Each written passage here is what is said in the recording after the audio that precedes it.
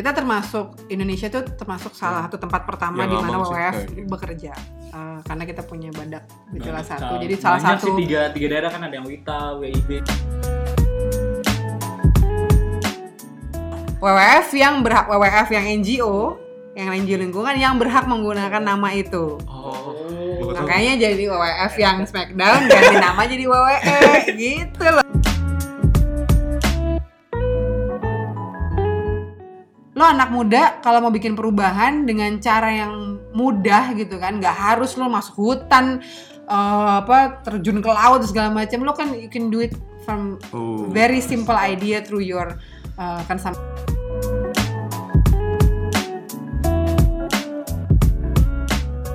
Welcome back, beautiful people, to Deep Life Podcast, a talk dedicated to young people to start a deep life and pursue their passion. My name is James Kisna and I'm a writer best known for the deeplife.id. I talk with inspiring people to talk about their passion, their struggle, and their lesson learned through life. And for this week's episode, I'm sitting down with Margaret Miota. She's the campaign coordinator specialist from Worldwide Fund Furniture, or WWF. We are going to talk about her standpoint about environmental care organization, including her lesson learned in becoming the campaign coordinator of Beli Yang Baik, and how we as the young people to perceive this concept in the right way. And without further ado, let us begin today's deep talk.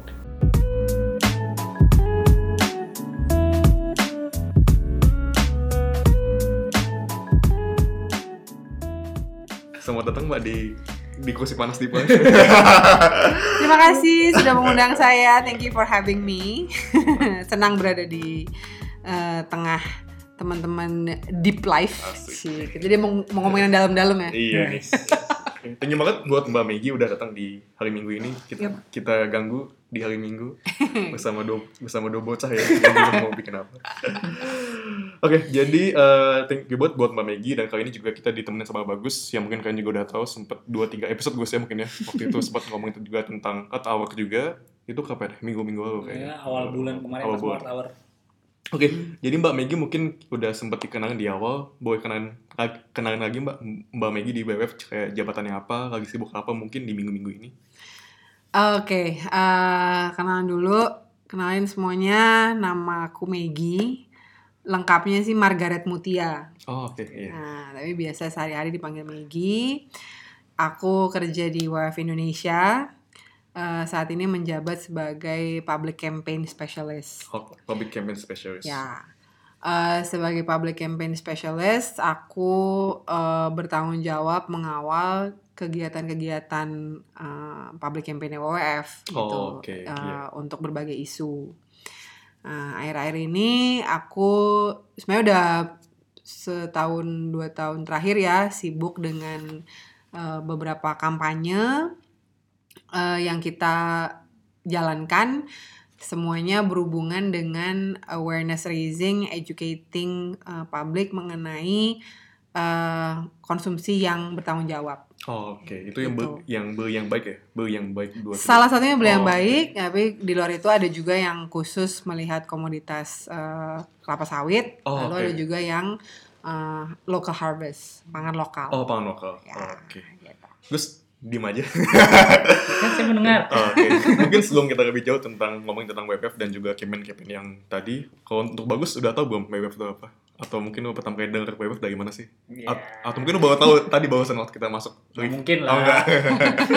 Sudah sering berkecimpung ya. Nggak sih, sebenarnya kalau gue sudah tahu dari SMP dan SMA sih, karena apalagi gue juga udah pernah join di Earth Hour kan, yang dimana merupakan salah satu aktivitas yang diinisiasi oleh WWF juga di dunia juga. Jadi gue udah lebih tahu WWF itu apa dan apa sih yang dikurang. Mungkin kalau secara spesifiknya orang tahu, cuma kayak dengan logonya yang unik, yang panda itu sendiri kan udah rata-rata orang udah tahu. Cute itu ya, rata-rata orang udah tahu. Sedangkan kalau lu sendiri gimana, James tuh? Ini barusan sih. Nggak.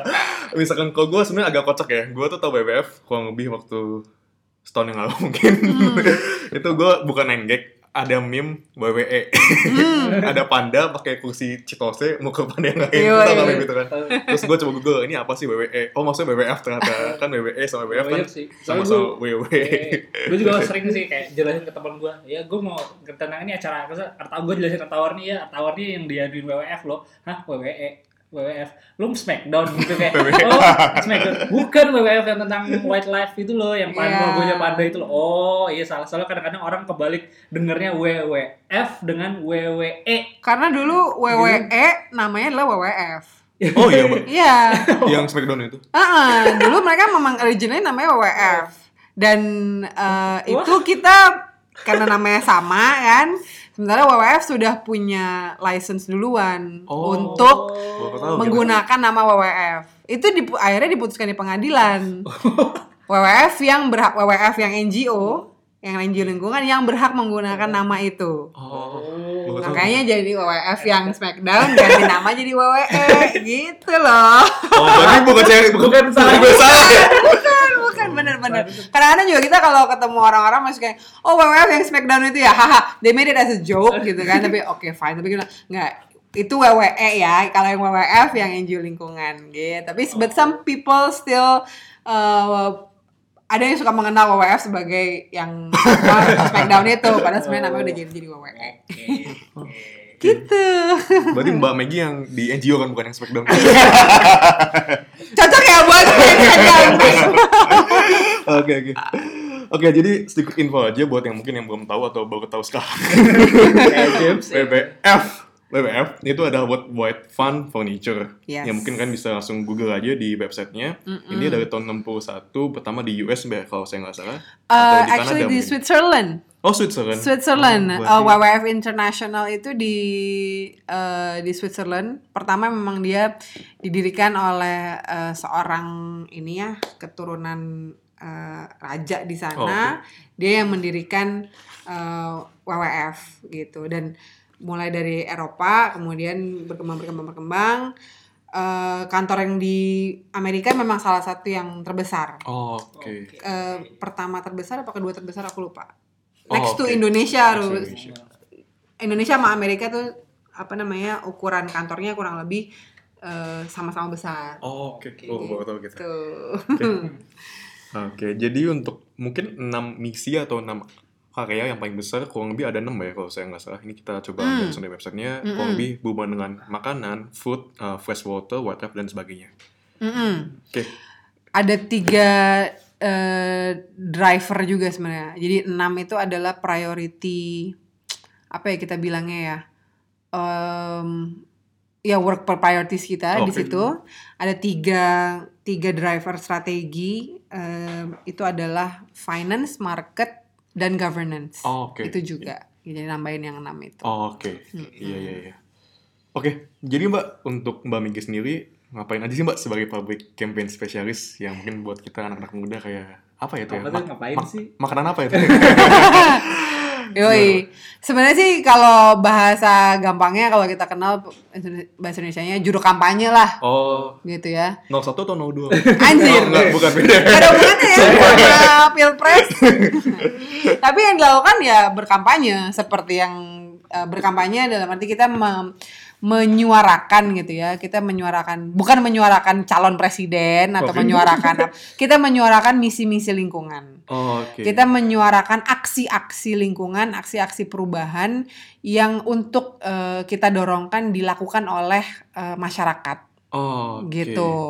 Jadi kalau misalnya kita campaign tentang beli yang baik misalnya, kita mendorongkan orang supaya mereka mempraktekkan praktek-praktek konsumsi yang baik, yang bertanggung jawab, kayak gitu. Kita campaign soal penyelamatan populasi harimau gitu kan. Apa yang bisa masyarakat lakukan gitu, itu yang kita lakukan. Teman-teman bisa melaporkan tentang perdagangan satwa ilegal yang melibatkan satwa-satwa langka seperti harimau gitu kan, dilaporin kemana, kayak gitu-gitu. Kalau kampanye Pilpres kan pilih presiden yang mana gitu ya. Kalau kita kampanye beli yang baik, pilih produk yang begini, beli produk yang baik gitu. Kurang lebih seperti itu. Berarti lebih arahnya edukatif lah ya. Gitu. Edukasi, iya. Penyadartahuan, penggalangan dukungan juga. Kalau kita mau orang untuk misalnya join dalam petisi atau petisi, join ya. dalam pledge gitu. Itu Atau kita aksi juga. misalnya kita mau mengadvokasi sebuah undang-undang, misalnya Oh. revisi undang-undang Lingkungan. lingkungan Yep. gitu. Itu kita bisa lakukan lewat kampanye juga. Oke. Gitu. Jadi Iya. hal-hal seperti itu kita kampanyekan sebagai bagian dari upaya advokasi lah ya. Oke. I see, advokasi. Tuh, ya. kalau advokasi paham lah ya. PR ya. PR. Oke. So, bicara soal komunikasi nih Mbak, kan kita orangnya visual nih. Untuk logo WWF sendiri kayak panda hitam putih itu artinya apa sih Mbak? Pengen tahu. Bukan panda apa ya? Giant panda sebenarnya. Ya nggak sih? Atau Panda ya.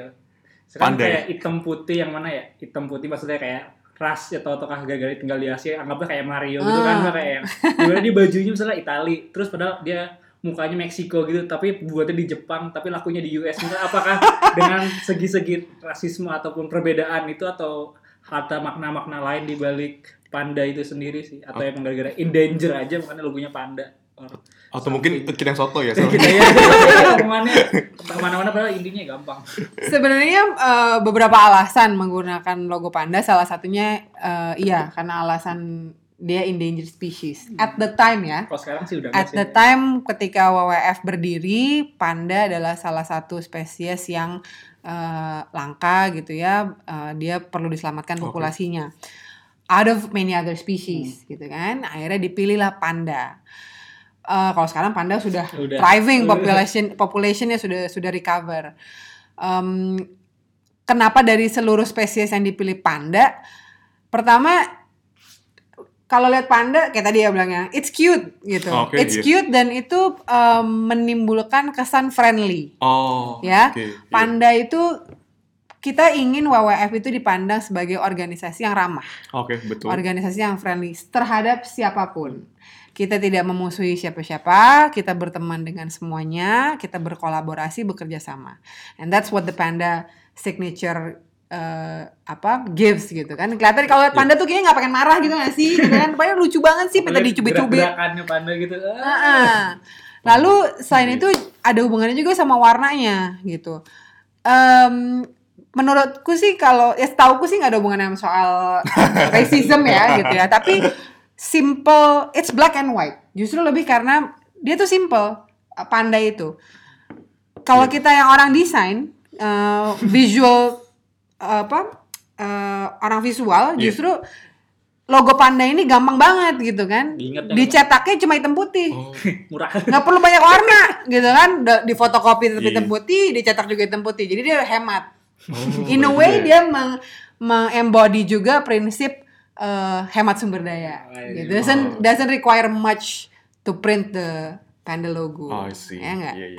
Benar juga ya. Kira-kira seperti itu. Ini buat teman-teman yang lihat di podcast. Oh enggak. Oh dia nggak maksudnya masih audio doang. Oh kamera. Ada Ini logonya. mungkin ada video. Bisa beli di mana, Pak? Enggak. Oke. Ada toko merchandise WWF itu di kantornya WWF. Boleh lihat di Google Map lokasi. Di bawah ini ya. Oke, Mbak. Tadi mungkin untuk tadi udah sempat disinggung sedikit Mbak untuk fokus atau prioritas WWF itu. Menurut Mbak Meggy gimana sih Mbak kayak fokus yang sedang dikerjakan WWF sendiri? Mungkin yang di Indonesia mungkin ya. Mungkin yang di tahun ini atau bulan ini lah. Kayak salah satu fokus utama yang lagi dikerjain WWF sendiri. Wow, WWF itu divisinya banyak ya. Iya sih, benar sih. Globally tadi itu yang disebutkan di awal ya, ada 6 practice, itu nyebutnya tuh practice kita. Oke, practice. Ada forest, ada ocean, ada fresh water, ada climate and energy, ada food, sama satu lagi apa tuh? Aku malah lupa. Saya juga lupa. Food, wildlife. Wildlife. Dan gitu ada 3 driver practices, governance, market, sama finance. Gitu. Jadi sebenarnya that's what WWF is focusing on. Termasuk di Indonesia juga seperti itu. Dan itu semua dilakukan simultaneously ya. Jadi setiap praktis itu pasti ada kesibukannya masing-masing gitu kan. Cuma mungkin kalau di isu food gitu ya di Indonesia sekarang we're quite heavy on palm oil. palm oil, minyak gitu sawit ya. Ya, Kelapa sawit. minyak kelapa sawit. Oke. Gitu kan, karena urgensinya memang tinggi untuk isu kelapa sawit supaya menjadi lebih sustainable. Oh, oke. Kayak gitu. Selain kelapa sawit, ada juga soal seafood, perikanan. Seafood. Oh. Perikanan, fisheries, itu juga one of the big focus in food. Other practices punya fokus yang berbeda-beda juga, gitu ya. Okay. Untuk forest, persoalan daerah aliran sungai gitu kan, freshwater ya. Ini forest untuk freshwater. Terus wildlife, isu illegal wildlife trade. Itu yang itu juga jadi termasuk yang tinggi prioritas, gitu di prioritas di agenda kita. Jadi itu beberapa. Jadi different practices has different focus, tapi WWF mencoba ini semua synergize gitu ya. Jalan bersama-sama, saling mendukung satu sama lain gitu kan, untuk mencapai goalnya WWF adalah conserving biodiversity and supporting sustainable practices of production and consumption. Kayak gitu. Misalkan kalau untuk sepak terjang WWF. Sepak terjang maksudnya kayak kendala-kendala apa sih yang terjadi selama berjalannya WWF kalau di Indonesia tuh kayak gimana sih Mbak kurang lebihnya? Wah, ya banyak ya challenge-nya. Challenge. WWF di Indonesia kan juga udah lumayan lama ya, awalnya dari tahun kita Indonesia tuh termasuk salah satu tempat pertama di mana WWF bekerja, karena kita punya Badak Becula 1. Jadi salah satu sih tiga daerah kan, ada yang WITA, WIB itu sih konservasinya beda-beda kan. Tapi waktu WWF pertama kali masuk di Indonesia fokus di penyelamatan spesies badak. Jongkulon ya. Bacusa itu ya, Badak Becula 1. Nah, dari kita cuma ngerjain spesies doang, sampai sekarang a lot has changed, a lot has developed. Tadinya kita cuma fokus di penyelamatan spesiesnya, kemudian kita melebar ke penyelamatan habitatnya, ekosistemnya, yang membuat kita bekerja dengan perusahaan-perusahaan atau usaha-usaha yang memproduksi komoditas yang mempengaruhi ekosistem itu, gitu kan. Sampai akhirnya sekarang kita banyak kerja sama konsumen gitu kan, kita advocating soal sustainable consumption. Sepanjang perjalanan itu perkembangan yang dialami WWF tidak lepas dari challenges yang kita hadapi gitu kan. Jadi setiap upaya advokasi WWF selalu ketemu dengan challenges baru gitu ya. Kita mau nyelamatin spesies gitu kan, ternyata nggak cuma harus spesiesnya ini punya tempat hidup yang harus kita selamatkan, tempat hidupnya dia yang terancam, that's a new challenge gitu kan. Mau nyamatin tempat hidupnya dia, ada upaya produksi yang dilakukan, ini juga dibutuhkan oleh manusia. So how we advocate supaya aktivitas produksi ini berjalan dengan lebih sustainable, that's another challenge, and it's still a challenge. Still gitu. Until this time. Yeah, still. Kemudian kita mau support sustainable production, tapi konsumennya belum paham. That's another challenge gitu kan. Jadi harus address konsumennya. Nah, sekarang apalagi kita sekarang ini era baru, era digital gitu ya, eranya e-commerce segala macam, di mana sekarang ini memang banyak challenges kita berhubungan dengan consumption gitu. Jadi bisa dibilang it's one of the biggest challenges that we face gitu ya, consumerism, kemudian policy yang mendukung itu, yang policy yang belum pro sustainability gitu ya, dan praktis-praktis underground, law enforcement, kemudian tata kelola dan lain sebagainya, itu yang sering kali ada tantangan-tantangan yang kita temui di pekerjaan WWF gitu. Jadi kalau untuk mungkin salah satu campaign Mbak yang lagi Mbak jalanin atau yang yang paling fokus yang bikin Mbak pusing gitu. Akhir-akhir inilah ya. Yang apalagi kemarin itu juga habis kan Hari Konsumen ya, internasional gitu kan. Iya. Salah satu campaign yang lagi cukup bikin occupied ya, dan memang karena isunya besar, and we call this also the umbrella campaign karena it encompass many issues. Semuanya kayak dari food juga gara konsumerisasi, food kena, climate juga gara mungkin sampah konsumennya juga kena, kayak wildlife-nya juga gara-gara konsumsi mungkin ya barang-barang dari animal juga wildlife-nya kena ya. Apalagi dia ujung tombaknya kalau konsumerisasinya masih kacau ya, 6-6-nya belum di-handle ya kacau juga, maksudnya mungkin kayak gitu ya Mbak. Kurang lebih seperti itu. Makanya kita bikin campaign Beli yang Baik ini. Oke. Tadi aku sempat mention di awal, Beli yang baik. Beli yang Baik gitu kan. Kita sebenarnya udah mulai dari tahun 2015. Oh, oke. Dari tahun 2015 kita udah mulai. Tapi sekarang ini kita bangkitkan lagi gitu kan, dengan beberapa materi komunikasi yang baru, pesan-pesan yang baru yang lebih spesifik untuk kampanye Beli yang Baik. Mungkin kalau kemarin ada yang ngikutin postingannya WWF di sosial media, bertepatan dengan boleh dicek nah, di IG-nya WWF atau di Facebook atau di Twitter. Pas Hari Konsumen Nasional tanggal 20 April kemarin, kita meluncurkan materi-materi publikasi baru tentang Beli yang Baik yang berisi 6 pesan Beli yang Baik gitu. Ada 6. Kita Beli yang Baik tuh sebenarnya 6 pesan itu adalah menerjemahkan apa artinya Beli yang Baik. Karena dulu waktu kita pertama kali mulai, Beli yang Baik lebih banyak ngomongin soal kita memperkenalkan eco-label gitu. Tapi eco-label is just one thing. Beli yang Baik itu juga berhubungan dengan attitude membeli kita. Makanya kita mengeluarkan 6 message itu. Ada beli yang perlu, beli yang lokal, beli yang alami, beli yang awet, beli yang eco-label, sama mau dibawa kemana. Mau dibawa ke mana sampahnya maksudnya. Bukan hubungan kita ya. Mau dibawa hubungan sama siapa James? Bukan cuma hubungan ya yang mau dibawa kemana, yang penting malah sampahnya mau dibawa kemana. Kalau jadi sampah, digantungin jadi sampah. Lu jangan gitu dong. Kita lagi di kantor orang, kita udah ganggu Pak Fikri. Oke. Mungkin Mbak tadi mau ngajurin yang tadi, pernah dengar nggak Mbak kayak masih hubungan sama yang eco-label mungkin? Kayak barang yang dari stainless steel, sedotan ya dari stainless steel yang ataupun bambu sih, ada yang bambu, ada yang bambu juga ada ya? steel, ada yang dari kayu juga beda-beda sih. Nah, itu menurut Mbak gimana Mbak? Kayak itu kalau itu relate-nya dengan pesan Beli yang Baik yang terakhir yang soal mau dibawa kemana sampahnya. Jadi kan kalau di message itu yang kita dorongkan, coba boleh nggak lihat posternya ya?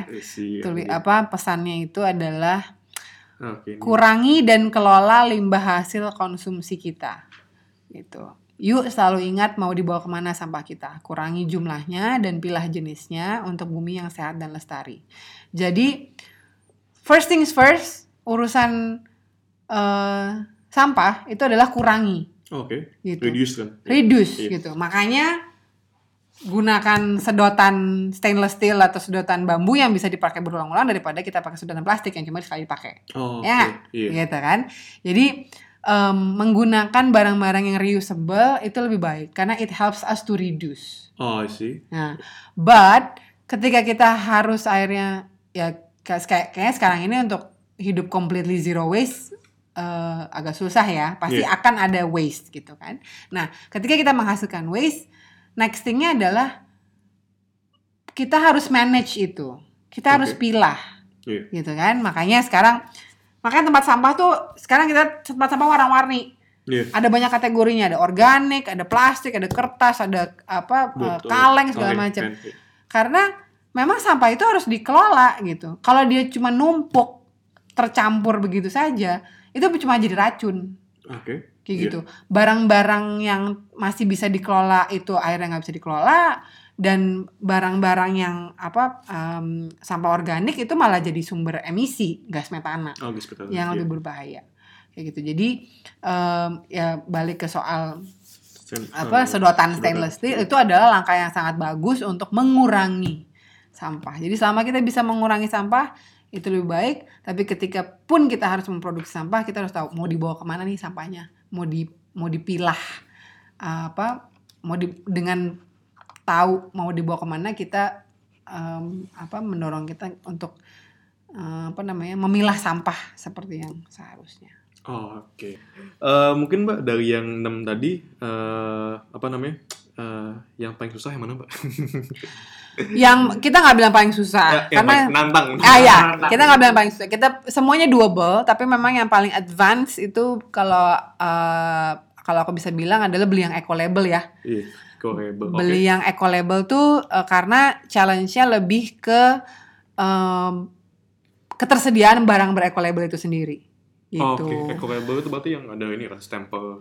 Ada stempelnya gitu. Istilahnya kalau mungkin kalau kita di sini lebih kenal dengan label halal. Oh gitu iya, ya, which is itu stempel untuk untuk SNI halal ya kurang lebih kurang persis kayak gitu maksudnya. Yang mungkin lebih dikenal sekarang adalah SNI halal. Habis sebenarnya ada juga ya eco-label yang label-label yang istilahnya prinsip-prinsipnya adalah prinsip-prinsip keberlanjutan, sustainability. Bahwa kayak di posternya kan dibilang kan ya, eco-label atau sertifikasi ramah lingkungan menjamin produk berasal dari sumber yang lestari dan melalui praktik produksi yang ramah lingkungan dan beretika. Gitu. Jadi produk-produk yang menggunakan eco-label ini dia secara ekonomi menguntungkan, secara sosial dia mensejahterakan, secara lingkungan dia melestarikan. Gitu. It's not harming the environment, it's friendly for the environment. Socially juga lebih bertanggung jawab, socially responsible, tapi and economically beneficial. Jadi semuanya dapat, gitu. Nah, sekarang ini di Indonesia belum banyak produk-produk yang menggunakan eco-label ini. And speaking of eco-label, WWF mendukung beberapa eco-label. 4 diantaranya kita cantumkan nih di sini kalau teman-teman lihat di posternya ya di IG kita. Ada eco-label ASC dan MSC untuk produk-produk yang perikanan. Ada yang RSPO untuk produk yang kelapa sawit, sama ada FSC. FSC itu untuk yang kayu. Produk kayu. Nah, untuk eco-label ini belum banyak kita temukan padahal adanya eco-label ini bisa sangat membantu konsumen untuk bisa mengkonsumsi produk yang dampak lingkungannya minim, gitu. Sekarang karena eco-labelnya ini belum banyak, ya kita mendorongkan supaya kita mengedukasi masyarakat supaya mengetahui eco-label ini dan meminta produknya disediakan di pasaran. Karena kalau misalnya produknya udah banyak gitu kan yang pakai label ini, berarti kita bisa jamin bahwa ini produksinya baik kayak gitu. Kalau sekarang kita nggak punya eco-label untuk mengenali, kita nggak tahu sebenarnya produknya itu melalui proses produksi yang seperti apa kayak gitu. Jadi this can be the most challenging message sih untuk beli yang baik kalau aku bilang. Nah selanjutnya kan kayak udah jelasin sulitnya apa yang tentang eco-label. Nah, soalnya kalau misalnya kata simpelnya sih beli yang baik tuh kayak lebih kan orang-orang mungkin ya eco-label yang lokal tuh kayak apaan sih, kayak masih yang mungkin belum kurang ngerti apakah sebenarnya kayak bisa disimplifikasi nih kayak beli yang baik, apakah itu adalah gimana sih lu berkonsumsi dengan yang bertanggung jawab, jadi lu tahu awalnya gimana, processingnya gimana, dan akhirnya gimana, kurang lebih kayak gitu nggak sih Mbak sebenarnya kalau beli yang baik gimana sih sebenarnya gitu? Iya, pada akhirnya kita mengajarkan konsumen untuk lebih mengetahui sebenarnya apa sih di balik yang kamu konsumsi itu, kayak gitu. Kenapa harus beli yang perlu, kenapa harus beli yang lokal, kenapa harus beli yang awet, beli yang alami, beli yang eco-label, kemudian tahu kemana sampahnya, karena supaya orang tahu produk yang kita konsumsi itu gimana sih cara produksinya, asalnya dari mana sih gitu kan. Kebanyakan dari kita sekarang mengkonsumsi barang ya sekedar mengkonsumsi aja gitu kan, tanpa tahu sejarahnya itu seperti apa. Padahal sebenarnya sejarah sebuah barang apapun itu yang kita konsumsi itu ada jejaknya loh, ada ceritanya loh, dan ada dampaknya terhadap lingkungan. Karena segala kan produksi itu butuh macam-macam ya, mulai butuh bahan baku, butuh bahan mentah, butuh air, energi dan segala macam. Semua itu punya dampak khusus untuk lingkungan. Nah, cuma banyak dari kita yang belum aware mengenai hal tersebut gitu kan. Akibatnya karena kita nggak aware, orang take for granted gitu. Konsumsi barang ya konsumsi aja gitu, yang akhirnya bisa jadi cenderung boros gitu kan, atau jor-joran lah gitu ya, boros lah intinya, atau yang jadinya kayak membuang-buang sumber daya gitu loh. Beli sekedar karena murah, beli sekedar promo. Diskon, ada promo e-commerce ini. Iya, misalnya. Dan stok aja lah, pada akhirnya kebuang. Padahal akhirnya barang yang bisa murah itu ada ceritanya loh gitu kan. Barangnya itu bisa murah. Mungkin ada praktis-praktisnya yang Kayak yang ibu. kita nggak tahu kayak gimana gitu Oke. kan. Tapi kita beli aja simply karena murah. Kita nggak tahu karena dengan murahnya harga kemudian ada yang dikorbanin gitu. Oke. Entah itu cara produksinya apa Merusak namanya. lingkungan kah, atau humannya kah, Exactly. atau ya hewan bisa berkali ngambil Iya, gimana. entah itu mengorbankan lingkungan tempatnya di mana diproduksi atau pekerjanya kurang sejahtera atau Oh, gimana ya oke. gitu-gitu loh. Hal seperti itu. Jadi kita lewat kampanye Beli yang Baik ini kita mendorongkan orang supaya lebih conscious, lebih mau mencari tahu gitu kan. Yang gue konsumsi ini dari hulu sampai hilirnya itu dampak lingkungannya seperti apa? Karena dampak lingkungan itu meskipun kelihatannya jauh ya, tapi sebenarnya akhirnya akan berdampak juga untuk kita sendiri, untuk kelangsungan hidup kita. Kalaupun bukan kita, adalah generasi lah kita, ya anak kita, adik oke. kita, cucu kita dan sebagainya. Gitu. Bisa gimana? Jadi intinya mungkin kayak gimana sih membuat konsumen tuh jadi lebih cerdas gitu kali ya. Exactly. Kayak jadi tahu sumbernya gimana, kayak tadi Iya Mbak bilang dong. kayak hulu ke hilir gimana. Nah sedangkan sebetulnya kalau konsumen yang seperti apa sih, atau mungkin ya target dari Beli yang Baik kan nggak mungkin lah ngajarin edukasinya ke anak-anak kayak nggak ngerti apa-apa, atau targetnya sebetulnya siapa sih kalau yang Beli yang Baik, atau kayak emang orang-orang social justice warrior yang emang udah Iya. peduli, atau kayak emang ya, ada orang-orang spesifik yang sebetulnya Beli yang Baik pengen Ya. tuju lah gitu. Kalau Beli yang Baik, kita of course kita nggak bisa address semua sekaligus ya gitu kan. Oke. Kita mengenali beberapa kelompok konsumen yang kita tahu memang punya pengaruh besar di pasar. Jadi istilahnya mereka yang trendsetter lah gitu. Mereka yang menciptakan tren. Ada dua. Pertama itu adalah young urban mothers. Ibu-ibu muda tinggal di perkotaan Mama gitu ya. Mama.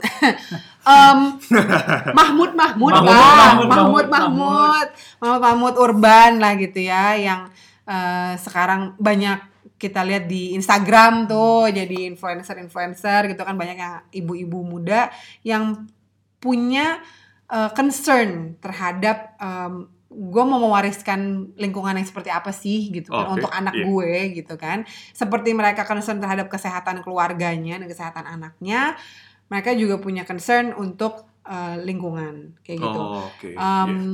Setidaknya itu yang kita dorongkan gitu kan, karena lingkungan seperti apa yang kita mau wariskan kepada anak-anak kayak gitu kan.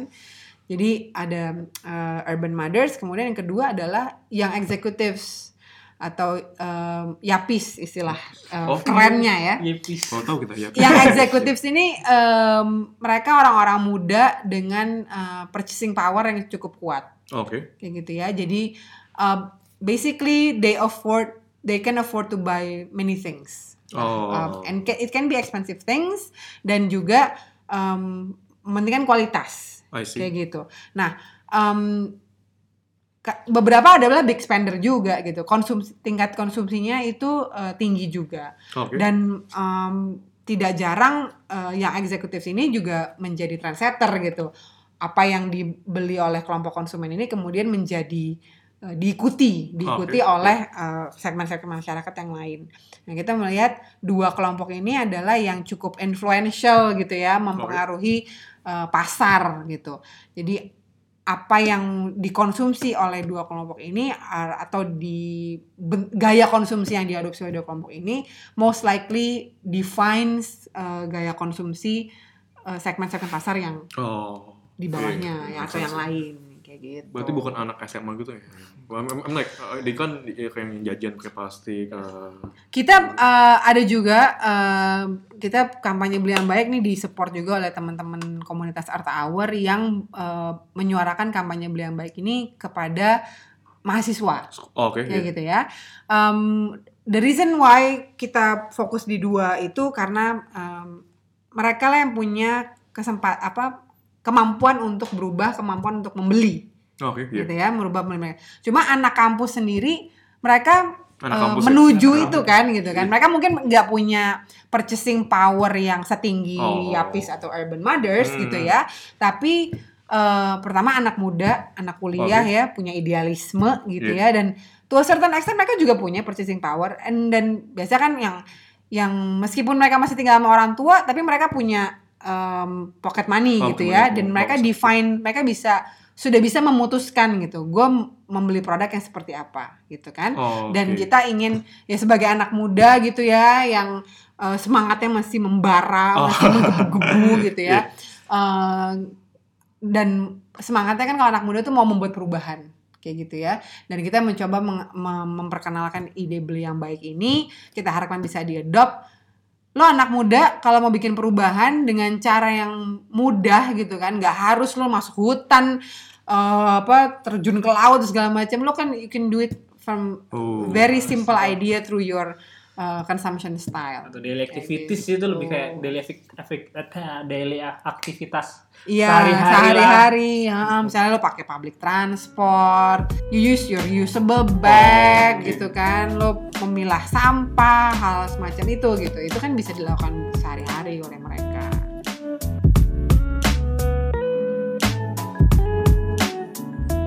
That is it folks for today's episode. Dan minggu depan kita akan ngelanjutin lagi episode kali ini.